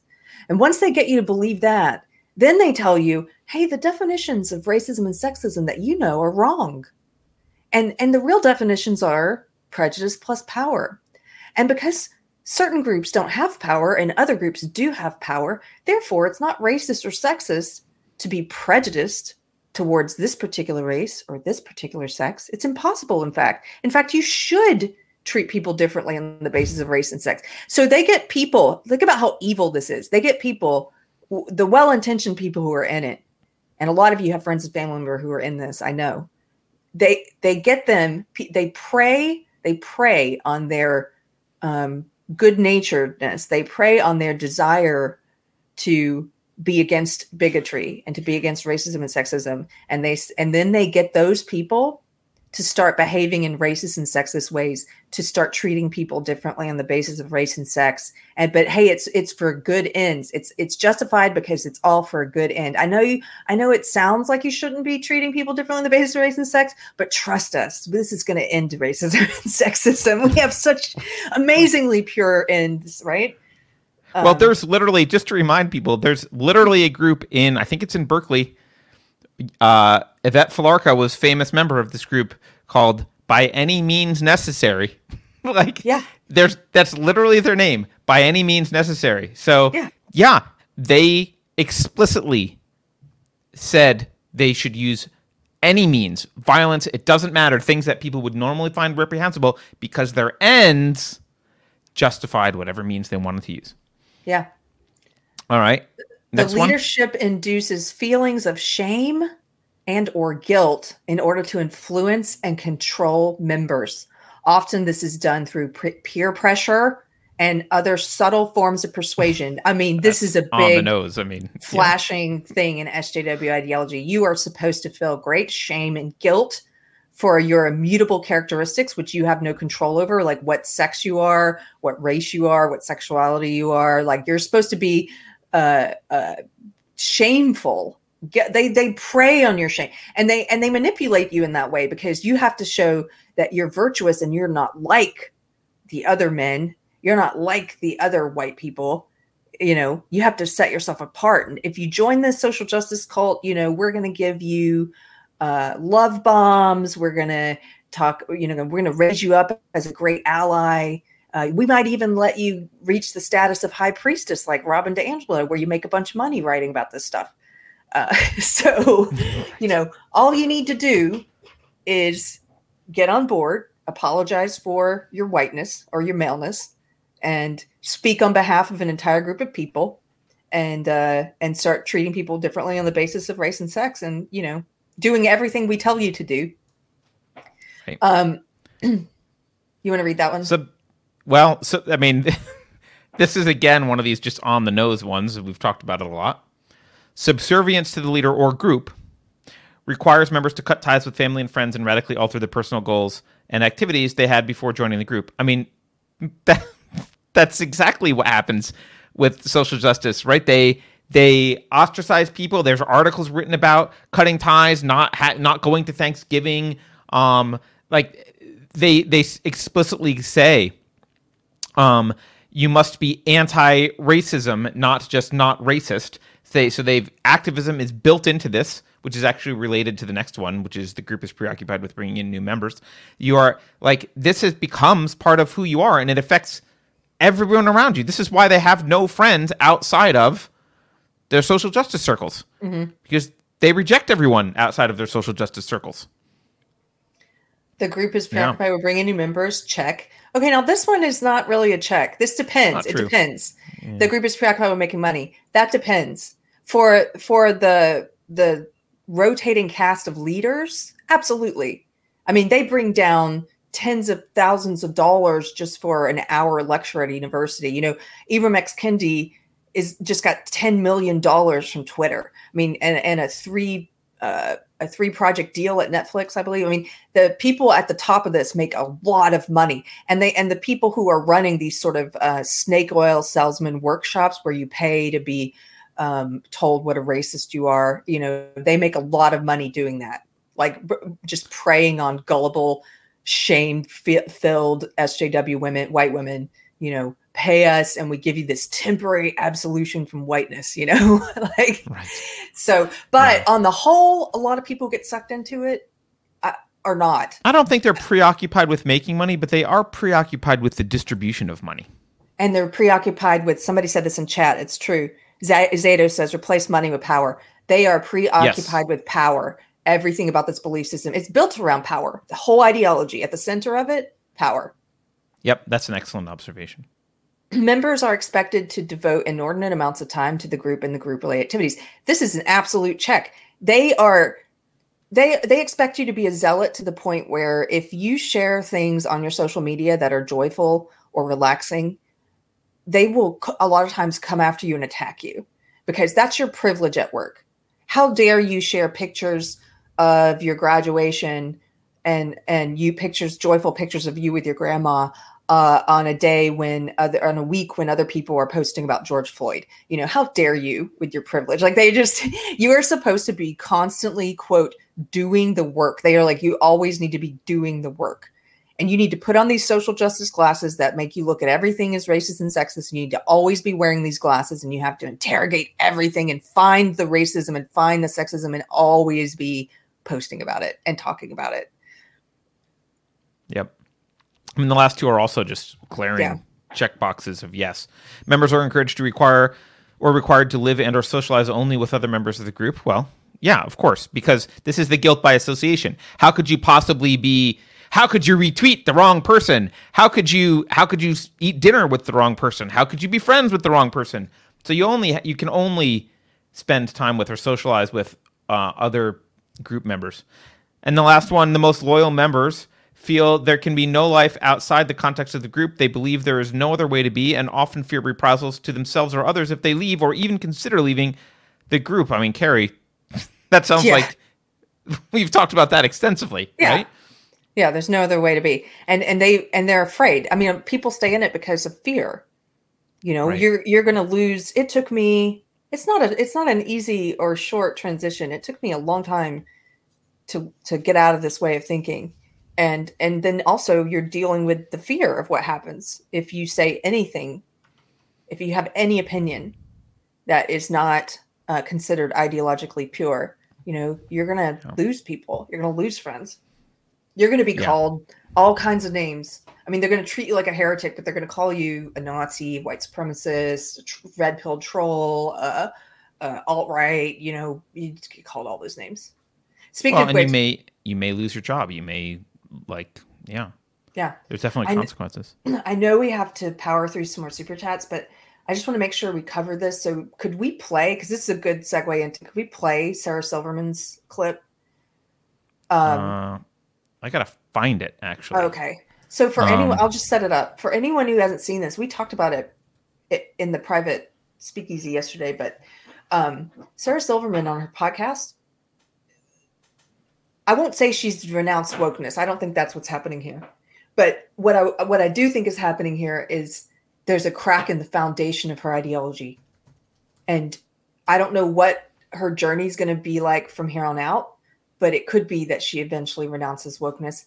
She's definitely, I'll let you see for yourself what she says, but she's definitely clearly pained by what she sees happening around her in the social justice left. She's also strong enough to say it out loud, which is impressive. I mean, I have to give her kudos for that, for being strong enough to vocalize this.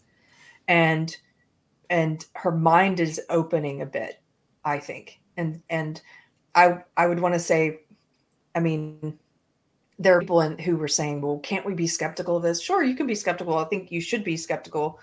But I get the impression she's sincerely having her mind opened a little.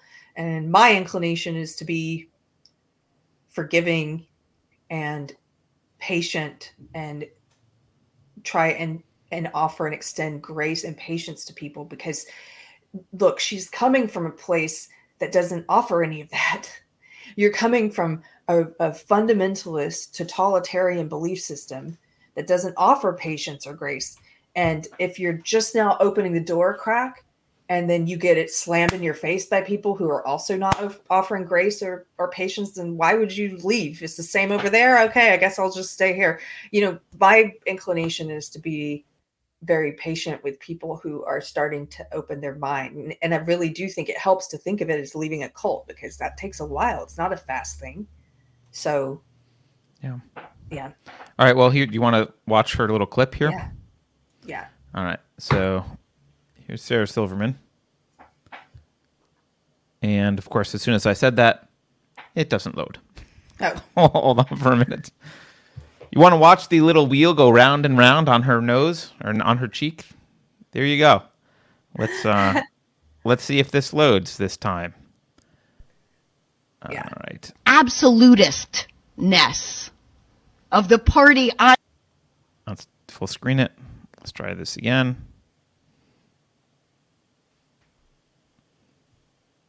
It's the absolutistness of the party I am in that is such a turnoff to me.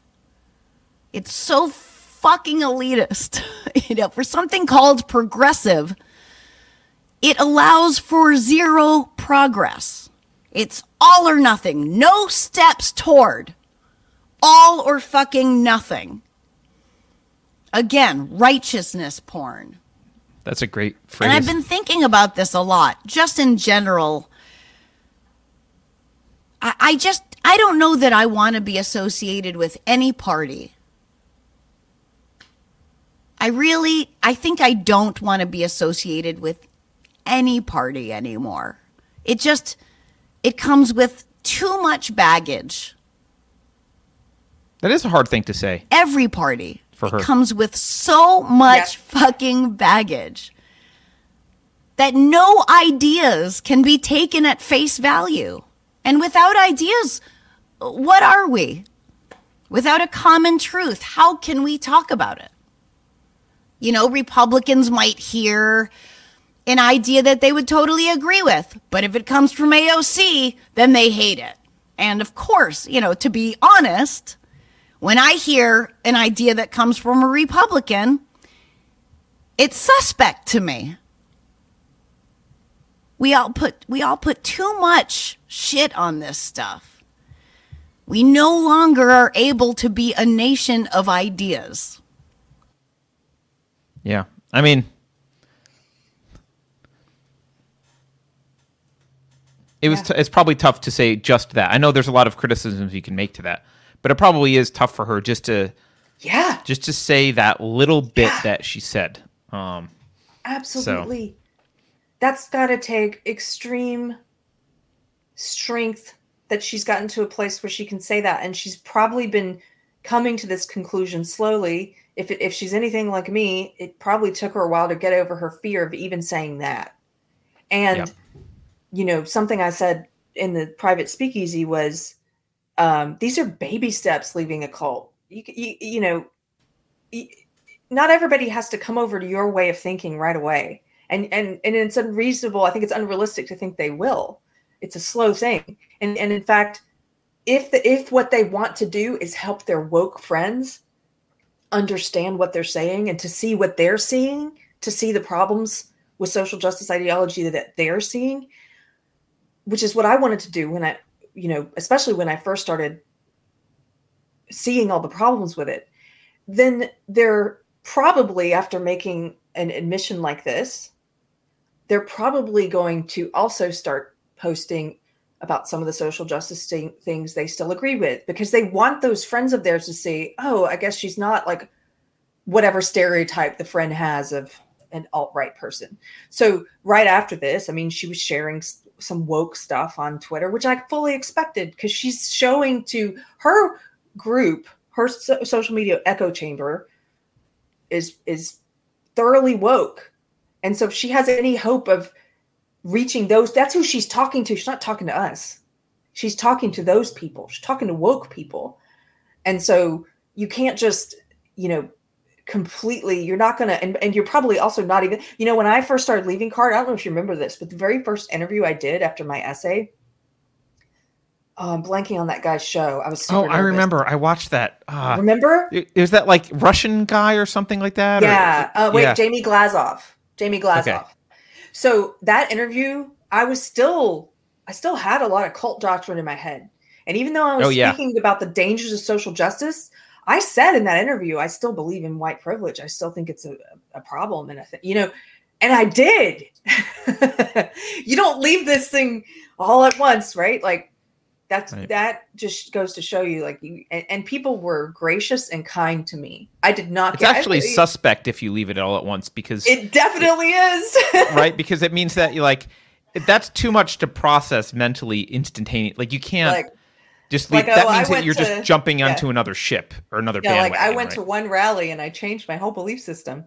Anyway, I find it to be more, if you can afford to do it, valuable to try and grow empathy for people who are slowly coming to some of the realizations or the beliefs that you may have held for a long time. Who cares if they're late to the party?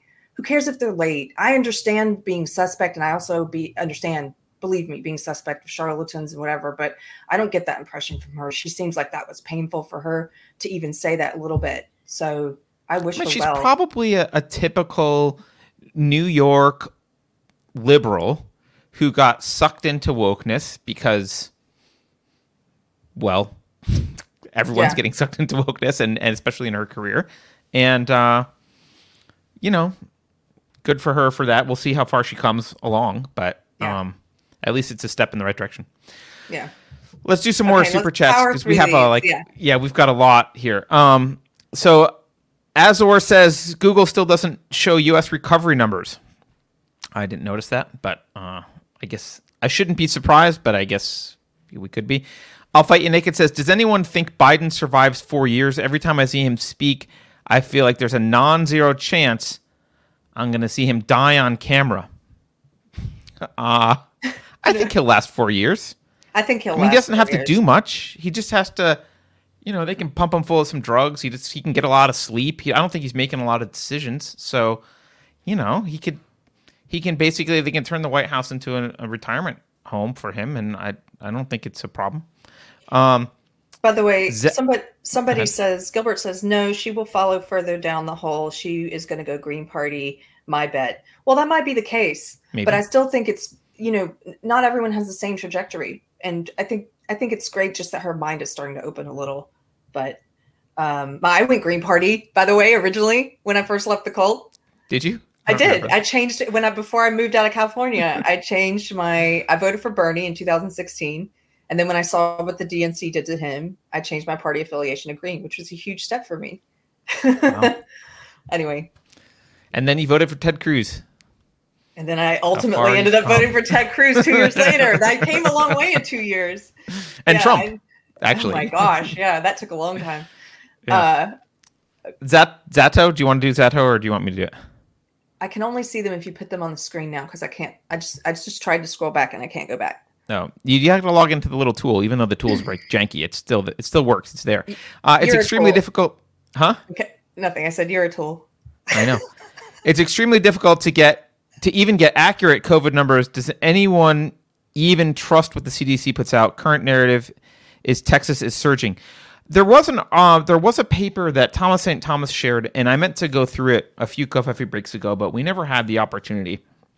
And if I can recall, I'm sorry, this is off the top of my head, and I'm not prepped for this, but the gist of the paper, someone looked at the CDC rules for how they measure cases, like what counts as a case, as a positive case. And in the past, there had been a standard for any kind of pandemic for what, how you measure it and what a case means. And they threw that standard out completely for COVID and without any external input. They just kind of threw the standard out. And there was even a question in this paper if what they were doing was even legal in terms of how they were collecting the data and the lack of transparency and the lack of meeting previous standards that had been held. So I think there is definite legitimacy to it's definitely not crazy to question the CDC's numbers. It's absolutely a rational thing to be doing given that piece of information and the fact that you've got 0 deaths from flu and all that kind of other stuff. It's like, okay, something's weird here, and the fact that you are not allowed to question is probably the biggest red flag, right? Like, I have a question about, you're not allowed. Okay, well, that's immediately where are they covering it up? The area where you're not allowed to ask if they're covering it up. Like, that's very obvious. It's like you're looking for the cookies and someone's like, well, as long as you don't look in the cookie jar on the fridge, you can look anywhere you want. It's like, well, I know where the cookies are now. Like, thank you. G-Man says, Biden's fake stories are all like Mad Libs. When I was in blank, I met blank. I'll never forget. She told me blank. Therefore, we must all blank. Yes, and I think soon he might use the word blank and reveal himself when telling one of those stories. You could also do that with Trump, though. Trump is also say, I like the way whenever he talked about someone, he's like, blank is a good man. Blank is the best. Got the biggest. He does a lot of praise for the people that he's and that's a New York style. That's a New York style negotiation thing. Like he'll get, because he wrote about this actually in one of his books. I remember, like, you'll get the union construction dude or whatever in the room, and like maybe you actually hate it. It doesn't matter. Like, you're on the other. He's across the table in negotiation, and like. There's two things that you'll do. One is you'll puff up your own chest, but you'll also just like praise him. Usually just make crap up. Joe, I just ran into Joe on the street and he said, you were the best union boss the union's ever had. You're a great guy. I mean, I hear nothing but praise for you. You're excellent. Like, he'll do that kind of crap. So that's the Trump thing. So yeah. Biden's got his thing. Trump had his thing.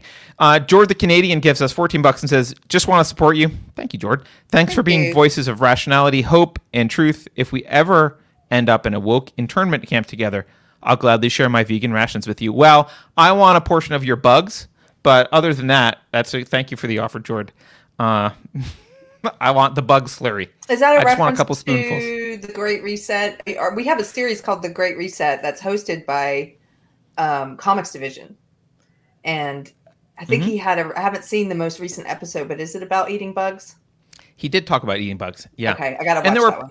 I saw some people say, like, well, it's not that crazy. Some cultures do eat bugs. That's true. Some cultures do eat bugs, but not ours. So it's a little bit unusual. Like, it's not a normal thing here. Some cultures Mealworms don't look attractive to me. Yeah, some cultures throw gay people off of buildings. I mean, right. I don't want to be in that culture either. Hey, look, I don't think there's anything immoral with eating bugs. Like, that's fine. I just don't want to do it. I just don't want to. Right? Yeah. And I don't want to be preached at about having to eat mealworms when cows are fine. Yeah. Cows are delicious. All right, Cheeky Mare says, also from a previous video, a good way to become uncancelable is to become debt-free. Less financial stress equals less fear of losing your job. That's a good point, and I'm going to use this opportunity to recommend a book. If you actually want to be uncancelable, I think this book was not written for this purpose, but Anti-Fragile is an excellent, it's Taleb wrote it, Nassim Taleb wrote it, and it is specifically about living your life in a way so that when a singular event like a black swan event or something else comes along, you are not hurt by it, but you can actually thrive in it. That's what anti-fragile means. So a fragile lifestyle is one where if there's an upset, your life falls apart. And then you can be kind of neutral. You can be robust against it and like neutral against it. By the way, it's been years since I read the book, so I'm sorry if my summary is not perfect. But you can be kind of robust against it, where if a singularity happens or some black swan event happens, then you don't suffer. Or you can actually be anti-fragile. So with turbulence, with unpredictability, with these black swan events, when things happen, you actually can thrive, and that's the point of the book. It's a good book. Mandy the Russian bot asks us, what are your opinions on Reptile Society? I'm pretty sure that was directed at you, since I have no idea what she's talking about. Reptile Society, I don't know. I'm trying to get to where I can see the chats, but I don't know what you're my only opinion is I'm not a big fan of Nancy Pelosi. Pirate Tomsky says, ex-Kendi wasn't held accountable when he said he was glad his daughter wasn't trans. I forgot about that, but that's a good point.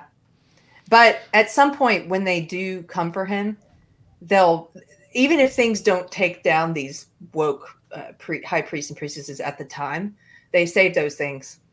Yeah, they'll use it later. They'll use it retroactively. Whenever they do want to take him down, then they'll bring that up. Like, just take it to the bank. Yep. Yeah.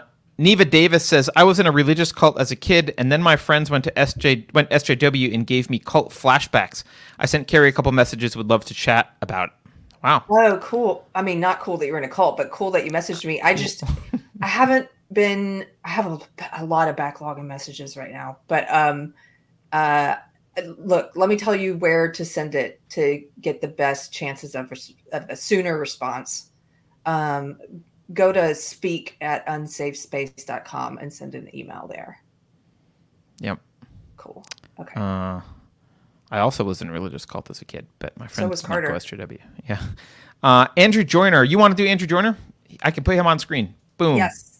You see the article in Forbes, quote, should white women like Robin DiAngelo be making so much money from anti-racism, end quote. People are onto her, I think. I did not see that article, but I knew that was coming. And trust me, there's going to be more like that. She'll eventually come down because of that.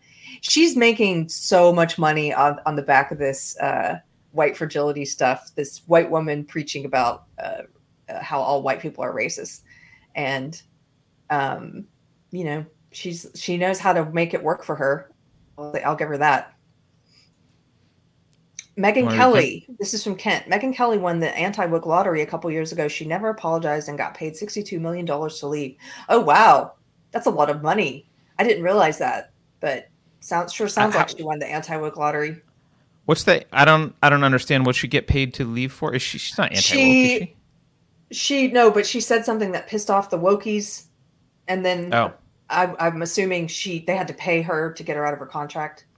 I don't know. I don't remember what it was she said, but I thought she was at like Fox News, or was this after that somewhere else?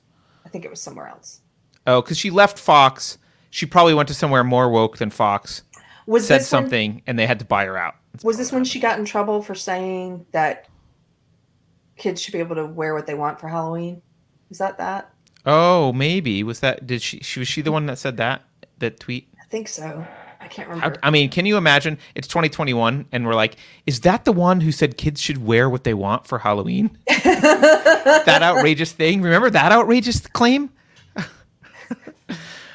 I think it's the last one. Yay, crickets taste like almonds, says I'll Fight You Naked. Weird texture though. Ew. Almonds. I'm kidding. I like almonds. You know, I had a friend. He was actually my boss years ago, and he could not stand almond extract, the smell of almond extract, because he claimed that when he was a kid, he would crush earwigs and it smelled like earwigs. So I believe you, actually, that crickets taste like almonds, because he claims that there's some kind of correlation between bugs and almond extracts. So a couple people in the chat say, yeah, that was it. It was the Halloween comments. But somebody else says, if it was about blackface, she did apologize about that. Oh, yeah, maybe. Did she do a blackface thing? Daniel Keene says, wasn't it her who asked if it was appropriate to darken skin for costumes, not blackface, just a darker hue? I don't know. Maybe. I don't know. There's too many of the cancelings. Did she ask it on The View or something that we're not supposed to be paying attention to? Because I don't. Maybe. What a terrible show. It is a horrible show. You guys are fun in the chat today. People are talking about lobsters. Lobsters are fine. I'll eat a lobster. I just don't like sea bugs are different. Yeah. Sea bugs are a different category. Yeah, I just don't want to. We're all rationalizing. We're all totally. Yeah. By the way, that is one thing that it's kind of fun, and also like tests you to live with someone who grew up in a completely different culture. Because when my wife just eats things that are, I'm just like, I don't. She's like, what? We had a whole argument once about, I claim that ducks do not have chins, but you can buy duck chins at Chinese places in the city. Wow. I don't know what they are. They don't look delicious, but she really likes the duck chins, and I'm pretty sure those are fictitious body parts. Ew. So, yeah. I like to eat. Okay, here's one that my fella doesn't like that I like is like prawns and crawfish. How can you not like crawfish and be from Texas? I mean, yeah, it's got a head on it, but you just take the head off, and you're supposed to take the head off, or not, or not. Yeah. I remember I was in Japan once, and I ate I was surprised it was on the menu, because I was like, well, this is weird. It was like I think it was a sparrow. And I was like, who eats sparrows? But I'm like, I guess it's like a bird, like chicken, sure. So I ordered a sparrow skewer, and I was with people so that like I had to eat whatever, like I felt obligated to eat it. And it was a sparrow. It was defeathered and skewered, but it was all there. Beak, head, bones. You just eat the whole sparrow. That wasn't pleasant. When I lived in Tanzania, I was pescatarian then. Actually, when I first went there, I was vegetarian. And then I slowly started eating seafood in Tanzania, actually, because Did they have a lot of seafood there? Or? No, it's just that one of my homestay mamas really wanted to feed me meat, because meat is expensive, and so it's an honor to be able to afford meat, or if you can give your guest meat, it's an honor, right? And so they were always trying to feed me meat, and I finally said, okay, I'll eat fish. And she was so excited. Then it was like every meal she was making fish so I could have. I came in, and this was in one of the wealthier families I stayed with. They had electricity, everything, like a modern home, and she had a little fryer that she plugged in, and she had cut the fish into strips and was deep frying it. I came in, she said, fish sticks. Like somebody told her Americans like to eat fish, like to eat their fish in sticks. So she was making fish sticks.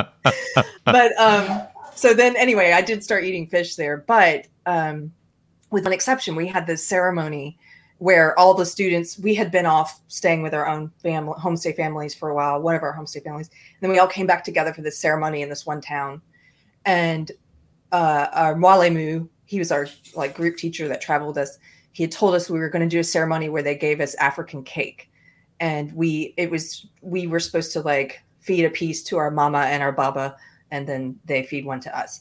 And he didn't tell us what African cake was, I think because he wanted to surprise us, because he was a bit of a trickster. But they roll out this entire goat, and the goat is like sitting on a bed of like lettuce and the whole thing, the head, everything. Awesome. Yeah. It was like, wait, I gotta eat that. I did have a bite of the goat because I felt like disappoint everyone and not go along with the cultural norms, or just eat a piece of goat. So I ate a piece of goat. I had a friend from Kenya who like that was one of the things she missed the most about Kenya was like big goat ceremonies where they would like eat goats for every holiday. She was like, let's get goat. I'm like, I don't even know where to get a goat. I don't know. How do you get a goat and cook a goat? But you know what? Goats are very, and actually one of the family I stayed with raised goats, and so they were always trying to get me to eat goat, but I only ate it the one time. But you know what I told them? They were trying to ask me why it is. Imagine trying to explain cultural differences or something with limited use of the language. And I had taken Swahili for 4 years, but I still had limited use of the language. So I would just say, they were like, why are you vegetarian? They would ask me that in Swahili. And I was like, well, beberu de marafiki, which means goats are my friends. That's the only way I could figure out how to say something. And my baba was just dying laughing, like, look at this white person, goats are her friends. And like, they're like, me too. Yeah. Yeah. Like, yeah, this is our goat Charlie.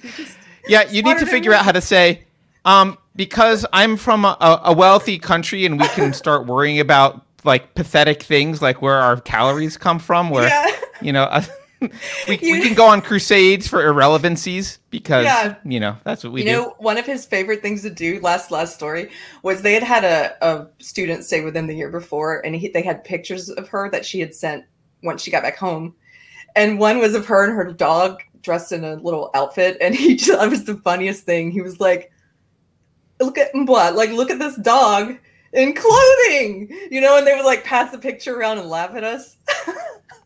That's hilarious. Yeah. I'm like, yeah, we do put dogs in clothes. Anyway. Yeah. Okay. Well, you want me to end on a dark note or no? No, we're laughing and having okay, fun. I'll stop What's then. the dark note?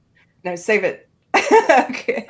I'll tell you. No, you know what? I think you'll be mad if I say it, so I won't even say it. Okay.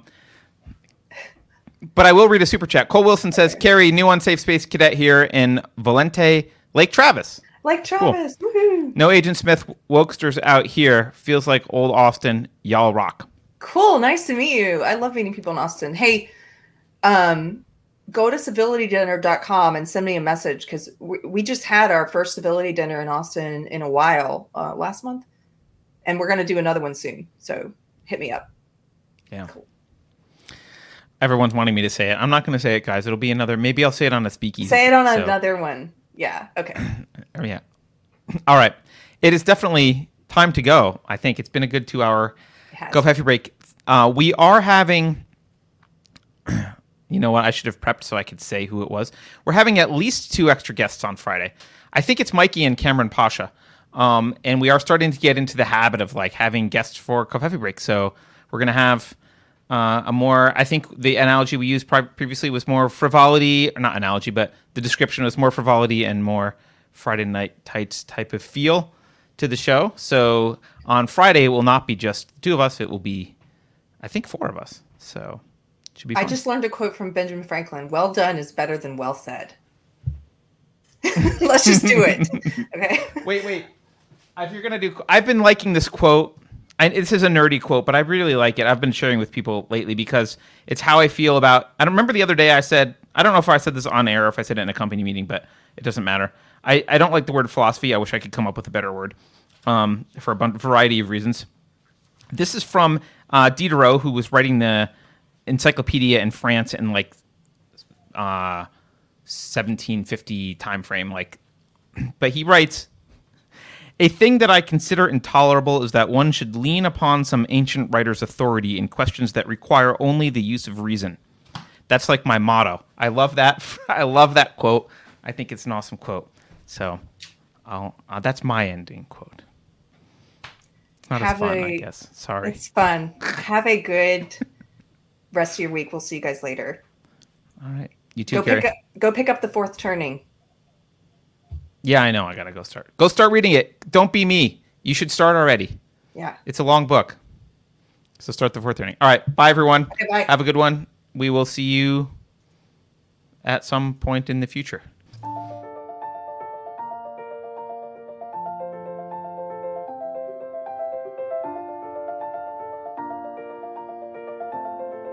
Thanks for watching.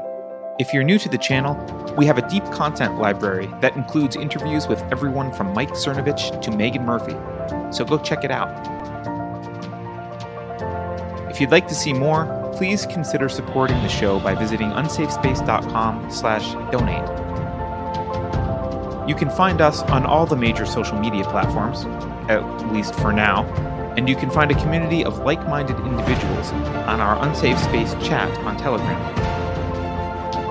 See you there.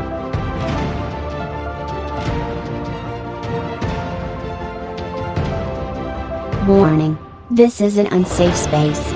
Dangerous ideas have been detected. The content of this production has not been authorized by the Cathedral. Pay no attention to it. The following co-conspirators have confessed to crimes against the sacred oligarchy. To protect your freedom, any association with these individuals will result in criminal prosecution and social credit penalties. You are welcome. If you think about it, no one should be allowed to express opinions. But don't. Think about it, I mean. That's not your job. Thinking has been scientifically proven to be less efficient than compliance. Did you know that once a species has been sufficiently domesticated, it will become unable to survive on its own? I really don't know what made me think of that just now. Computer voice Curtis, never mind, that last line is fake news. Please disregard it and return to your safe space immediately. There will be cake.